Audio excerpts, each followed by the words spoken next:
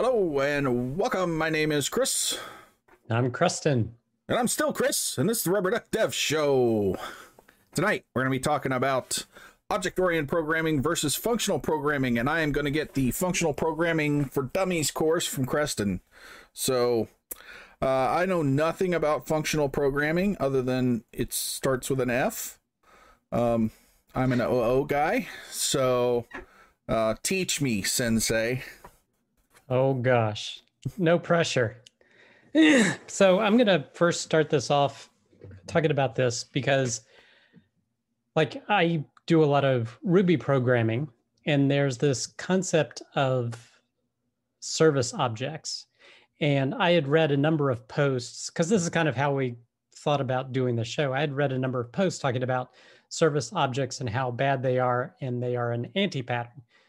Because basically OO is supposed to be, contain data as well as methods, and just having a class that all it does is methods is a little bit of an anti-pattern, because particularly they name things like so-and-so processor or so-and-so worker or something like that, whereas an object-oriented programming, you generally call something by an object.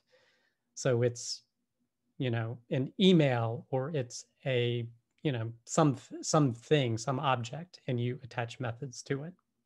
So I think I'm sharing my screen now. Do you need to flip the, okay. So this is a post. He talks about enough with service objects already, and this is related to Ruby. And you can tell that, and basically they've taken a segment of code, just processing code, and put it into a service object that's called IPN processor. And basically when you call it, you have to do IPM processor new, and then process the IPM. So it's a lot of redundancy and confusing using some of these service objects. So that's the first hint that maybe something's a bit fishy about it. Mm-hmm. So I have used this pattern in different places, and I actually like the cleanliness of just having, now I shouldn't say just classes, but certain objects, or just a collection of methods. Now, what he ultimately did is refactored and placed this into a module, and then placed essentially a self method here, so he can just call the percolator process IPN. So it's a much cleaner way to call it. But at the end of the day, he still just has a method in here that is not essentially as part of a class. So he calls it a public module level method. Now, why this kind of led down the functional programming route is because functional programming is essentially all about functions. And you don't store data in classes in functional programming. Now, if you're interested in a little bit more of the topic about this, they talk about service objects and talking about it being an anti-pattern in this as well. And essentially, they created a user media rater. So when one of these posts said, anytime you have something ending in "er," it may be a sign you're trying to use a service object, and maybe you don't want to do that.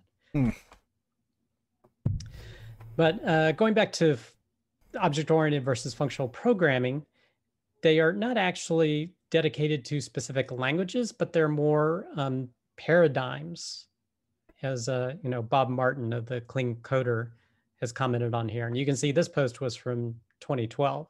And he kind of mentioned 3 paradigms, and the 3 are listed here: functional programming, object-oriented programming, and structured programming. And if you look at this, the oldest one is functional programming from Lisp. Look, so, if you make me learn COBOL again, I quit. Yeah. Or Fortran. We could do Fortran. So now so basically it's not dedicated to languages. Like JavaScript can be written in a functional style, or it can be written in an object-oriented style, I believe. Same thing with Python. You could write it in a functional style or in an object-oriented style. So, but people who have used Ruby, they would say that's definitely more in the object-oriented camp. And I'm going to bring up Elixir since that is the purest functional programming language I have experience with, is more of a pure functional programming. So I'm going to do some compare and contrast between them, and you can interrupt me as I'm doing this. So the functional programming camp is kind of anti-service object. Well, no, I mean, it's more like the service object because they're just pure functions. Oh, so the way that people have been writing service objects, they say, is just an incorrect way of writing service objects. Right. Calling it I think people have different terminology, but calling it a class, even in and of itself, and all you have are methods in it, is a bit confusing. Because again, you're calling it, it would be better to do it this way. Some people have called them classes and called them process classes. Basically, all they have is modules within it. But I think the service object thing is basically it does one thing. So you have a bunch of small files that have one method in them. And I really am bringing this up because people are saying this is an anti-pattern. And I'm like, but I love this. I love having something that just has methods in it. I mean, but that's for a very small minority of the methods in my application. The vast majority are classes that, of course, have data and methods associated with them. Right. So they're not opposed to service objects as a concept. They're just opposed to how people are writing them. Right. And I think if you call it a service object is a little bit of a loaded term, but I've heard the terminology in terms of calling them process objects or something like that. I don't know. Okay. Or module level methods is another way, like they're demonstrating here. Gotcha. Anyway, so jumping into this. So again, I'm going to talk about Elixir, and basically it's a functional programming language that's defined by Jose Valim. He used to be one of the Ruby developers, and he jumped over to start writing Elixir, and it is a compiled language. So it's not interpreted like Ruby, and it runs on the Erlang virtual machine. So much like there's a Java virtual machine, well, in Erlang, there's an Erlang virtual machine. And this is what I kind of call it. It's the offspring of Erlang and Ruby. It has a lot of the power of Erlang with a syntax and tooling similar to Ruby. So in Erlang, if you haven't heard of it, it's developed in 1986 by Ericsson, usually used in telecommunications. So it has a lot of tooling for creating scalable, distributed, high available systems. And it's essentially a functional language with immutable data.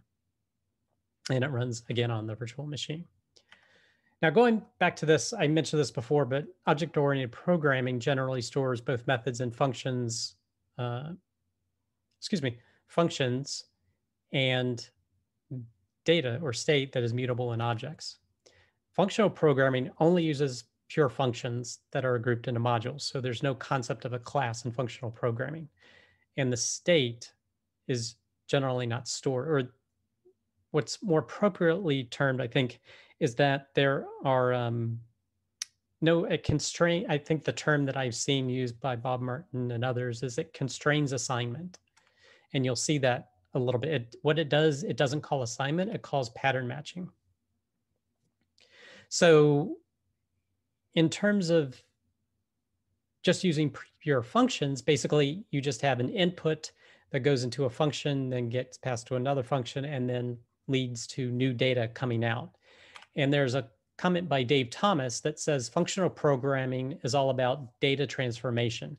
So basically you just have pure functions that take data in and spit data out, and there's just a pipeline of functions that bring data where it needs to go.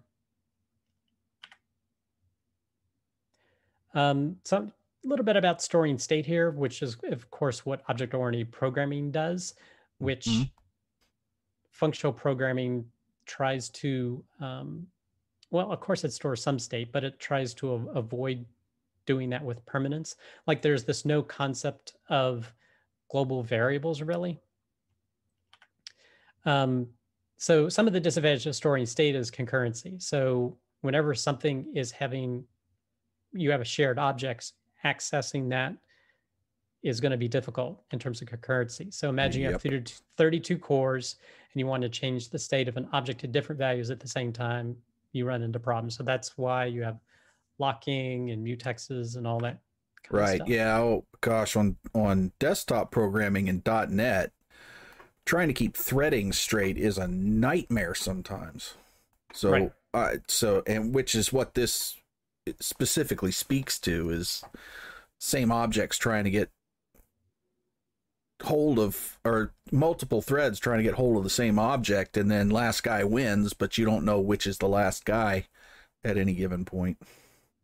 Yeah, so functional programming language avoid this issue. A little bit comment about imperative versus declarative. Like Ruby, you generally specify exactly how your program carries out its work. You do a loop, you do set certain variables to these things. In Elixir, it's more like it's declarative. So you kind of explain what you want the end result to be, and it kind of does it a little bit more for you. It's not exactly that way, but it's not, I guess I would say, it's explicit or as imperative as Ruby. So it's a little more black boxy than Ruby is.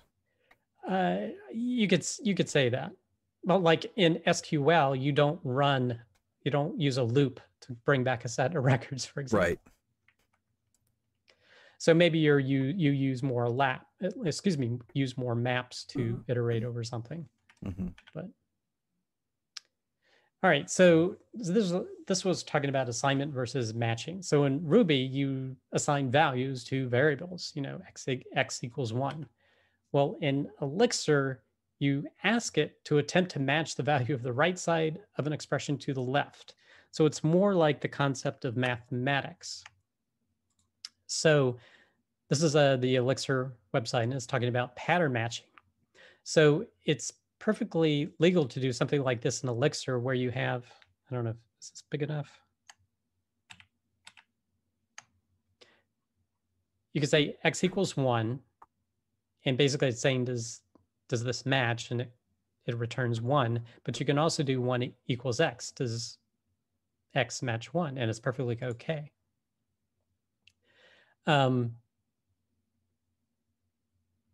But if you try to do that again, when 1 is essentially, you've established that 1 is equal to x, it errors out when you try to do 2.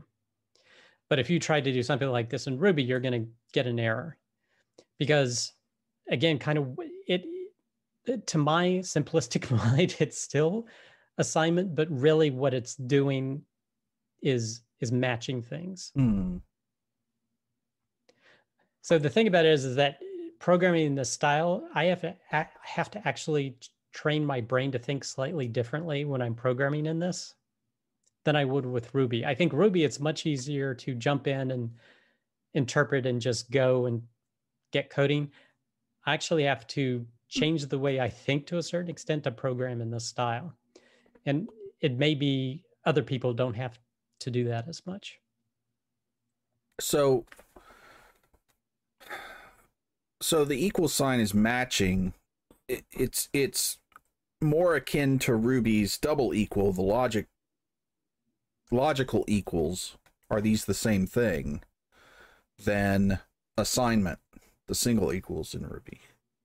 Yeah, but it's also, if this hasn't been set yet, you're also stating it essentially has become a sign, because look, if you do x equals 1, it returns a 1, which means that is now the value of x, because you stated it as so. But I can only assign it once. Once I've assigned it, that's it. Right. That would blow up my brain. It does have a little bit, again, because of the immutability. Now you can do some reassignment, but it's definitely, at least that's what I recall, but it's definitely not encouraged, or you're not supposed to do that. You have to jump through more hoops to do that.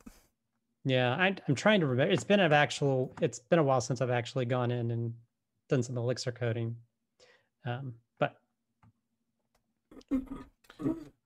so, lost my spot. I'll just keep it right here. Okay, so loops versus recursion. So in Ruby, you frequently use loops. In Elixir, you use recursion, so you don't have to mutate state. So I don't have an I counter or something. Exactly. So here, you have a variable with state that is mutable. And this is a C. This is a C language. So every time it goes through the iteration, it is actually changing this value, the I value. Mm-hmm. You can't do that, so you use recursion. And they've set this up here with two methods here. So it calls this value, and then it calls itself. And then once the n reaches 0, this method is actually called as opposed to the top one, and exits the recursive loop. So basically, recursion allows you not to mutate the state of the variable, because it's essentially, this isn't a variable that's being, it's a value that's being passed through an input. So it's all about transformation, inputs to outputs. Okay.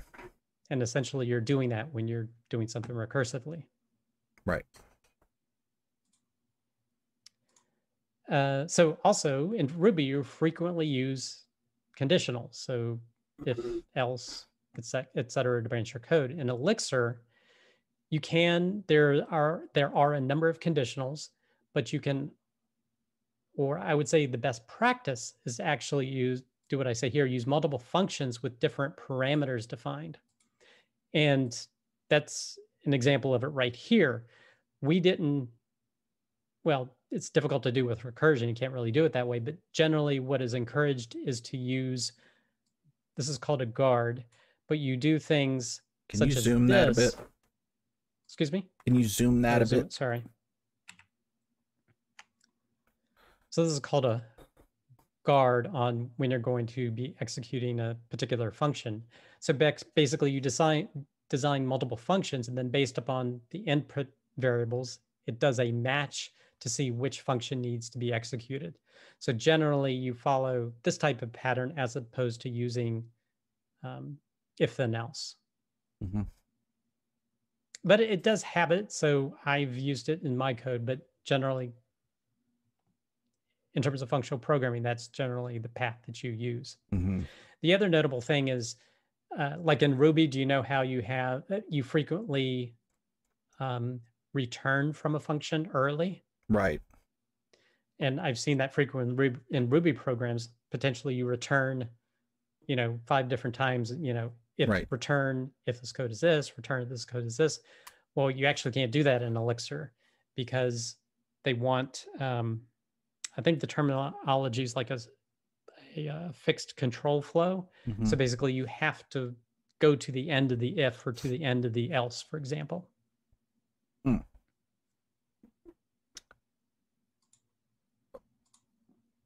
Oh my goodness.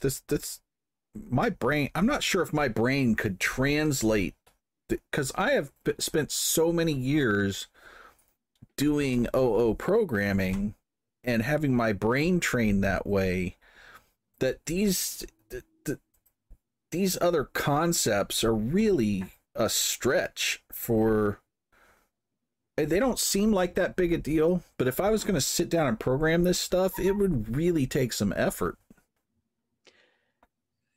That's what I was saying. When I program in this, it's kind of like good and bad. Once you get it, it's great, but it is a bit of a struggle. I'm sure the more that you use it, it becomes more second nature. Sure. But I do have to think differently to get in the mindset of programming in this functional style. Mm-hmm. And like, this is what I was talking about, pipelining again. It's all about transforming. So for example, in Ruby, you may say, all right, going to have a customers variable, and I'm going to find the customers, and then I'm going to set an orders variable. I'm going to get the orders for these customers and get the tax, processing the sales tax for these orders for this given year. Now you can do this in more of a functional style. Again, trying not to create so many intermediate objects in Ruby by doing something like this. Mm-hmm. But in Elixir, it has this way to essentially pipeline the output to the first parameter of the next function. So for example, and I probably shouldn't even be setting the text variable here, but it's basically you run this command and it passes the results to the first parameter of this command, which passes the results of this to the first parameter of this function. So you've and got, then it outputs the data. So you've got like a chain of functions there that just, but that those functions don't call the other functions. They just pass a parameter basically down to the next line, and the line calls the function with that parameter. Right. Yeah. And actually in Phoenix, which is the Rails equivalent for Elixir, it has essentially a function pipeline. So a request comes in, some input comes into the framework that runs a function that creates a connection object of all the different parameters. It could be headers, could be params being set in from the query string, etc. That gets passed to another function and then goes to controllers. And, the whole process is just mutating or I guess mutating is the bad word, but in terms of talking about functional programming, but it is definitely updating the data, changing the data, essentially mutating it through until the response comes out. So again, the comment that is, it's all about transformation. So a given payload has come in and you're transforming it to what the response should be. At least that's the kind of thinking, at least for Elixir. But you're not actually changing things. You're not changing the things inside the black box. You're just taking the input into the black box, doing some stuff, and transforming that input into something else. Right. So these, again, with functional programming, these are pure functions. So there's no like instance variables to speak of. It's just, they're pure functions, super simple to test, getting an input and spitting out an output. So these are more like a class level function or a module in .NET where you don't instantiate this thing. You just call the functions that are in the module. Exactly. Yeah, there's no instantiation because, there's no object essentially. Okay. Which means you can't pass that object around with mutated data, so you can't store the data in the object. So exactly. And there, again, that gives it, essentially, that's another indication of its immutability. Because, nothing changes within the function.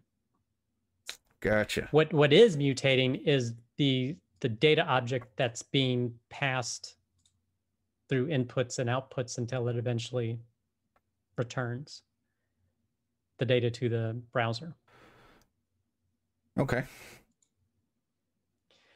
Now I grabbed this. I need to find where the quote was, but in Ruby, you typically hear, everything is an object. Mm-hmm. In Erlang, you may hear everything is a process. So processes are kind of a whole nother level, and it's actually how you can store state that hangs around. It's not within the functions, but it's within these processes. Now, of course, you can store state by saving something to the database, but I'll kind of explore what processes are. So in Elixir, a process is not an operating system process. So there's not a one-to-one comparison of an Elixir process to an operating system process. It's actually an Erlang process that's handling it. And it's not a thread. It's separate from the considerations of thread. So don't think of it as a thread.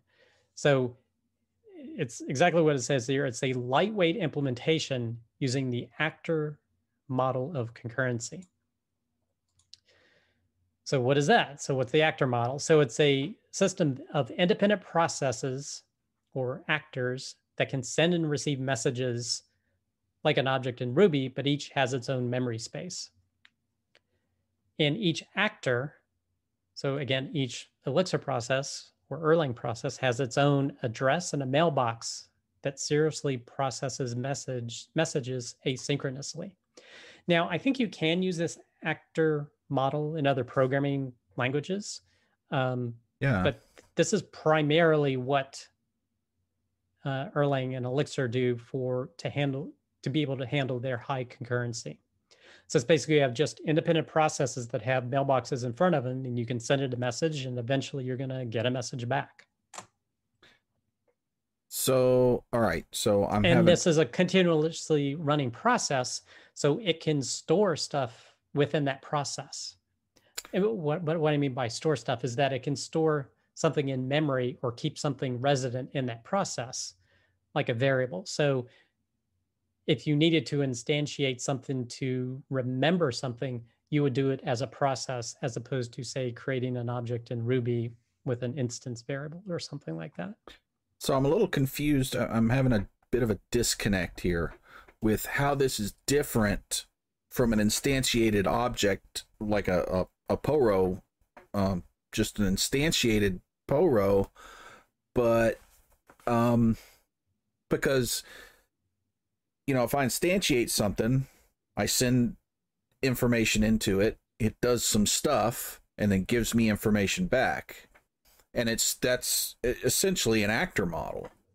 So how is this different to that? I'll have to look up the actor model. I can't recall exactly, but I know one thing that makes Elixir different is the concept of being asynchronous. Now, I'm sure you could, by default, Ruby with you creating an object, instantiating it, setting a value, asking for a value, that all happens synchronously. Well, per worker, yes. But if I instantiate an object, that instance of that object has its own memory space, and I can instantiate a bunch of them. Right. Well, what I'm saying is that, but if something needs to get information from a specific object, that's a synchronous request to get that. Oh, true. Yes. So I'm saying what this has, it has these processes have a mailbox in front of it. So basically, any request comes in and it needs to wait, and it seriously, exactly. It serially processes the messages asynchronously. So this gives you higher concurrency without having to worry about threading or having to worry about multiple processes accessing the same object concurrently. Okay. All right. I think I mean, it's similar, you know, but it's similar but different, you know, clear as mud. Right. Well, and I think, I mean, if we're just talking about the actor model in general, because you can do that in object-oriented programming too. I mean, the actor model exists there, so it's the same concept, I think. Just the implementations internally would be different here, but yeah. But I'm just saying this is how one would store state. Right. You know, you use modules that just have pure functions. So yeah, you don't instantiate any kind of an object, but you may fire up a process that retains certain values for you that you can query on and ask that to be changed. So you don't change anything directly. You kind of request of that process, hey, update your value. And it'll, I think usually the implementations, you do an immediate return, and then at some point it will get around to doing it. Although I think you can do a synchronous call as well, but then you're hindering your concurrency if you do that. Might as well be doing OO at that point. All right, so I actually tried migrating a Ruby project to an Elixir project, and these are kind of my personal opinions on it when I did that migration. It was a couple of years ago. But this is basically my rating of kind of what was good and what was bad. So the immutability, I actually really liked it because I felt it kept me safer, because being able to mutate state in certain cases can get you into trouble. So yes, this is one aspect of it I really liked. Elixir, this is more Elixir Phoenix, probably not, and Phoenix being the web framework complement for Elixir. They're more explicit, whereas with Ruby and Rails, there's kind of more magic behind the scenes that it just does stuff for you.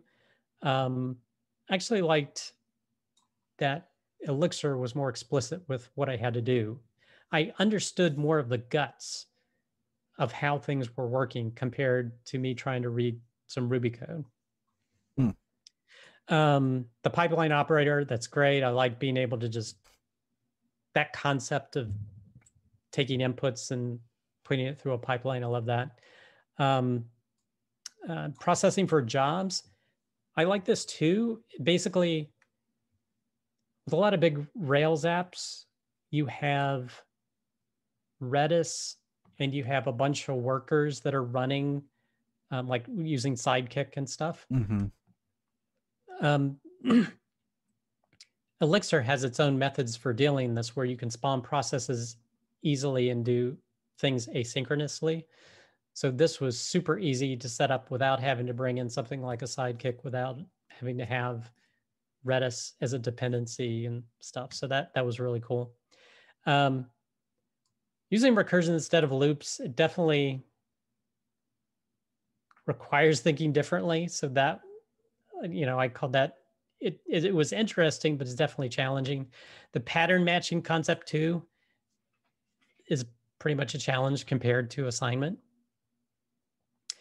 The things I kind of liked less was having to compile things, because, wait around more. Yeah. And I ran into some issues when you update a file or you copy a file and you forget to change something, and then you have to recompile. It was a little bit more difficult. This is something interesting. When you actually look at it, the code readability and appearance, I think it's not as easy on the eyes and easy to just jump in and understand compared to Ruby. That was one of my favorite things about Ruby.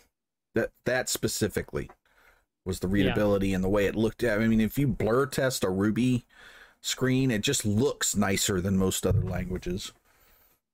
Yeah, and Elixir is pretty good compared to other functional programming languages I've seen, because some of those can become super terse. But Elixir's pretty good. But I will say this, even with this, sometimes I've looked at trying to understand what a Ruby gem is, and a really hard time kind of understanding what a Ruby gem was doing. Sometimes that was written by someone else. I've had challenges comprehending it. And it was much easier when I actually, the Elixir equivalent is a mix package. So it's a contained library. And I was actually able to read other people's code better with Elixir, I felt. That's interesting. I mean, I will say I have seen a lot of terribly written Ruby code. So, it doesn't matter how nice the language is, if you write garbage code, it's just not going to be very readable. And you can make Ruby look like garbage if you want to. But by and large, that was one of the things that really attracted me to Ruby in the first place, was the readability and the intuitive nature of, I don't know what this method is called on this object, but I can take a guess because this is what I wanted to do, and usually I'm right, Yep. And deployment, this was a challenge, I think, early on. I think they've done a lot for it as well. And this is mostly from the web framework perspective. And then they had a lot of frequent framework changes because it was definitely newer a few years ago. So that's calmed down. So I wouldn't necessarily classify these bottom two as still issues. I can't think though of a language or a framework that I've used where I would give deployment anything better than a C. Deployment just seems to be a real pain in the butt no matter what language you're using. So I don't know that I'd hold that against Elixir or functional programming. Yeah. So. And again, I'm kind of conflating, talking about Elixir and a lot of this, but I'm using an example of the purest functional programming language I've used to try and give some comparisons. And this is kind of my thoughts on it, is that, getting started with Elixir functional programming language, the right way requires changing how you think and code when compared to Ruby.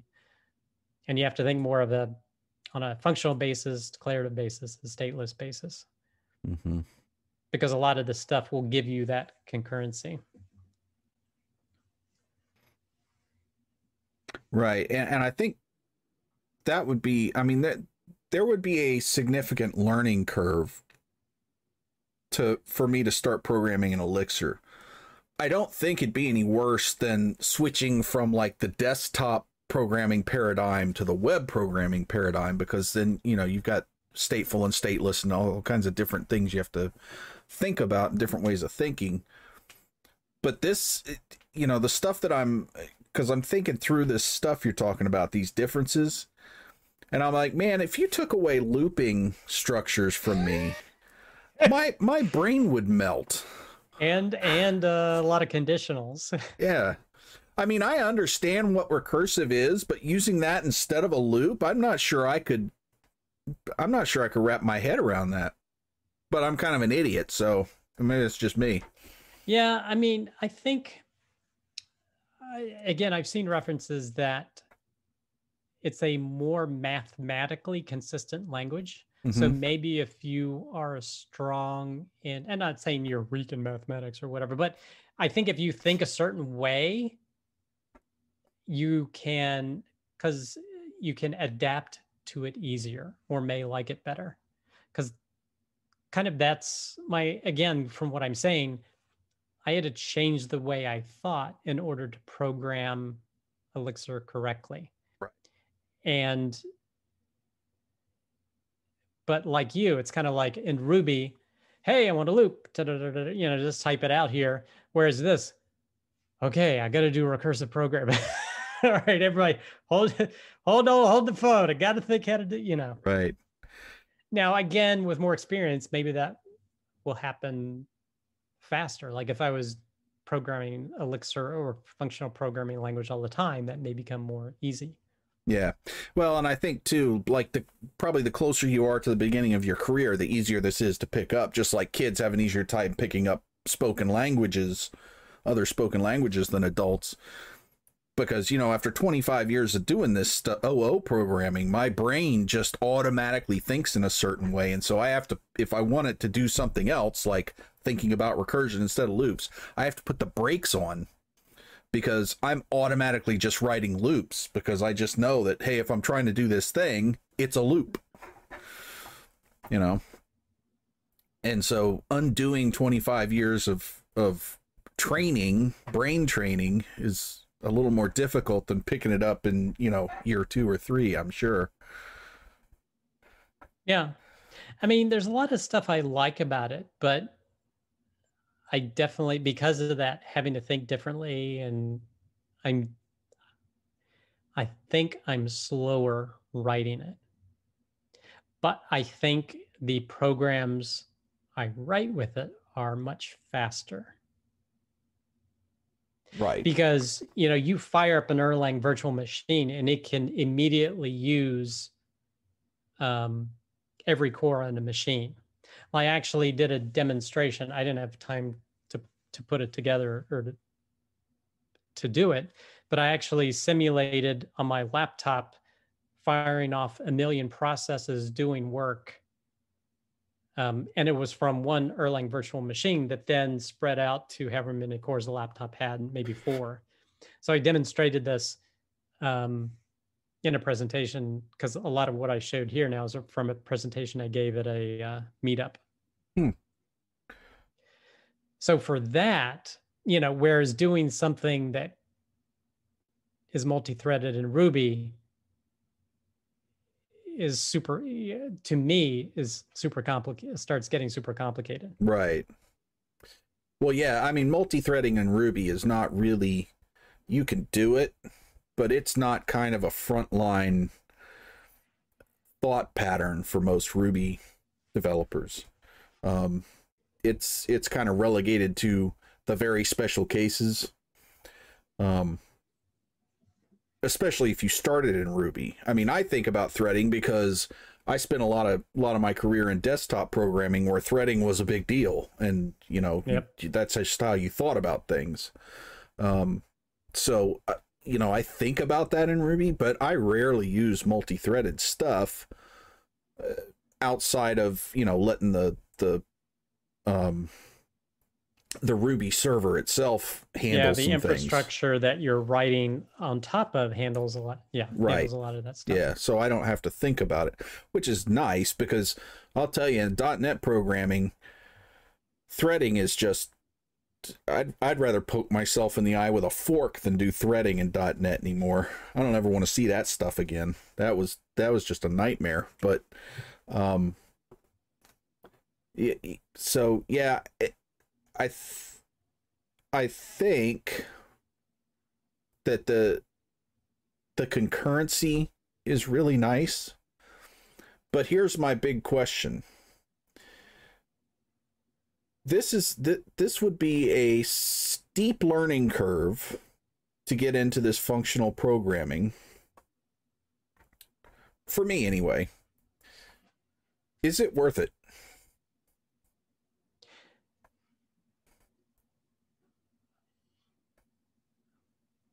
Well, I mean,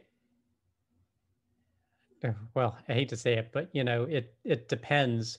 I mean, if you want to broaden your horizons, like thinking of our audience, if you want to broaden your horizons and kind of understand more about functional programming, it's definitely a thing to play around with and give it a try and see what you like about it, what you don't like about it.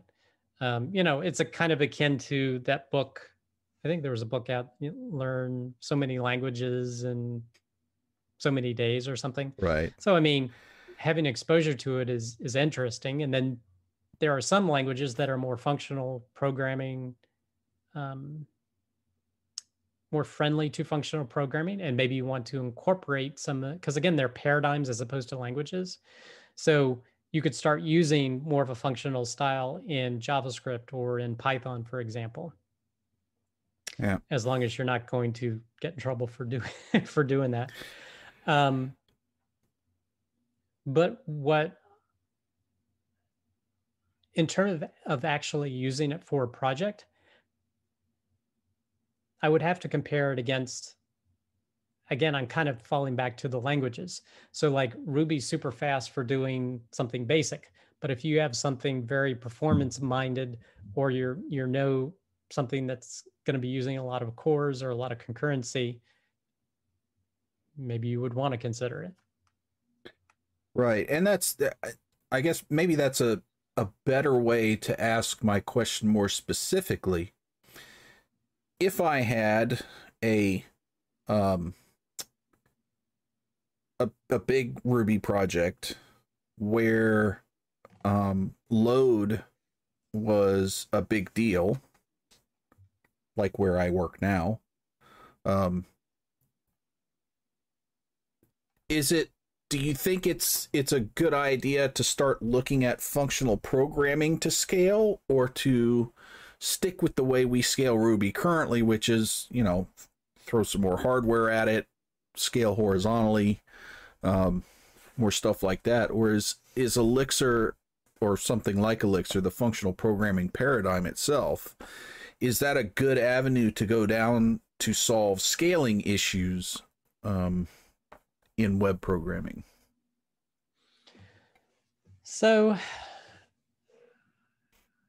I would probably not, if you are Rails shop or Ruby shop and all your experiences in that, I wouldn't change it. I would keep doing what you're doing and just maybe see if there's alterations you can do in how you're writing the Ruby to make it more performant if that exists. Mm-hmm. Or apart from that, like this is something I've done. Do I regret? I mean, part of it was done as an educational project, but it still exists in terms of my own application, but bringing up a microservice. So there was something specific that it was basically event tracking. And I know that that can get a lot of traffic, all the events for something being fired in my application. So I actually wrote I'll call it a microservice using Elixir and Phoenix. So if you have one part of your application, like if you have this big monolith and you have one part that is experiencing pain, could you set up a microservice and you're using a Ruby, could you set up a microservice on something faster? And I don't want to say it has to be a functional programming language. It could be anything that's faster. It could be Go or I don't know if they call it Gopher or something. Anyway, it could be something written in Go or written in some other language that gives you that speed for that specific issue. Yeah. Generally, I wouldn't change it, but I guess the only consideration, I wouldn't move from Ruby, but basically, if all other avenues have been exhausted or you want to try bringing something up as a specific microservice, then I could see choosing another language or framework to handle that. If that particular service needed to be very highly performant or something like that. Right. Yeah. So let's forget about Ruby and Elixir specifically and just talk about for a minute functional and object oriented. So, and let's take the theoretical discussion out and look at it from a practical real world standpoint. What benefits do functional programming bring over object oriented programming?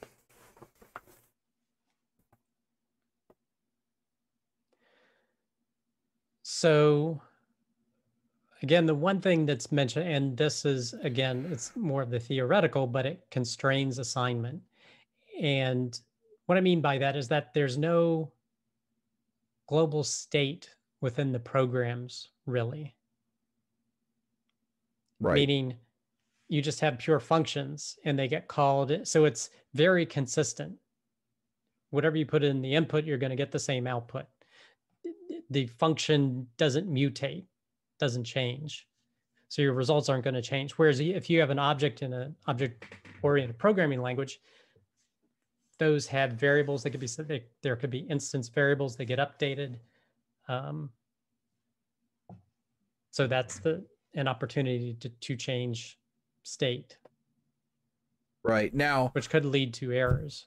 I would say that there are certain cases where that's actually an advantage. And I've got one that I used in the past where I had to, for a web application, I had to write basically a conductor object that could coordinate states and information between a bunch of different things in real time using WebSockets and stuff. And if it hadn't been able to carry that mutated data to pass from one object to another when it got called to say what is the current state overall, I would have had no way to do that. So in that case, functional programming would have actually been a detriment for me. Now, perhaps I could have figured out a way to do it in functional programming, but I couldn't have done it the way I did it with some kind of central conductor. Well, when you say something like a central conductor, I think of that would be a dedicated process you would spin up. Right, but it has to carry mutated state information to pass around to various objects. and say this is the current state of the union. Well, and you would do that through processes. So you would spin up a process, and you could have a coordinator process that kind of knows or checks what the state of the other processes are. Right, but that coordinator process.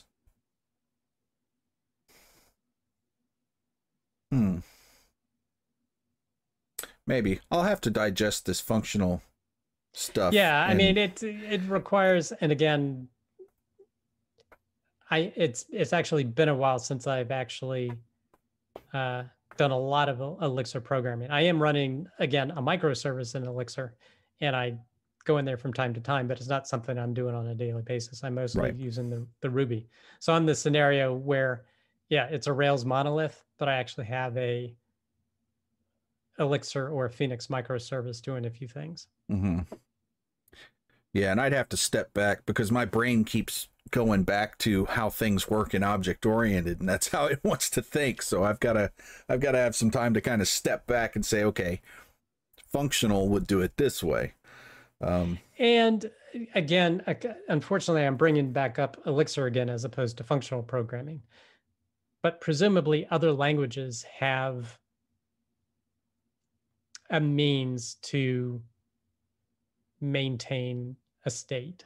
It's just not done through creating an object or global variables and things of that nature, because they just don't exist.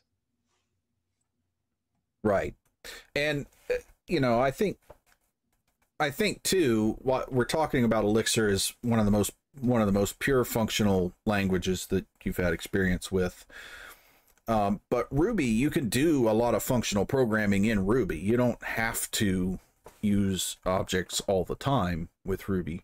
So, if functional programming is something you want to look into, don't think that, oh gosh, I got to learn a whole new language. No. Most languages you can do functional programming. It's a methodology, not a language. It's just that some languages like Elixir either enforce it better or make it easier to accomplish. Yeah. So, all right. Well, I feel like I'm, a lot smarter after tonight. So thanks for that. Hope you guys enjoyed that. Please leave any comments or questions in the comment box if you're watching this on YouTube, which most of you would be. Don't forget to subscribe, follow, ding the notification bell. If you want email notifications, go to rubberduckdevshow.com and put it in your email. Sign up for our email list. That's right. Send you a notification. We promise we don't sell it to anybody. It's just for us. But we are on every Wednesday night, 8 p.m. Eastern time, having conversations. You guys are more than welcome to join us and chat live, ask questions, and give your opinions. We are happy to have you. So if you enjoyed that, please smash all the buttons and ding all the bells. Until next week, have fun.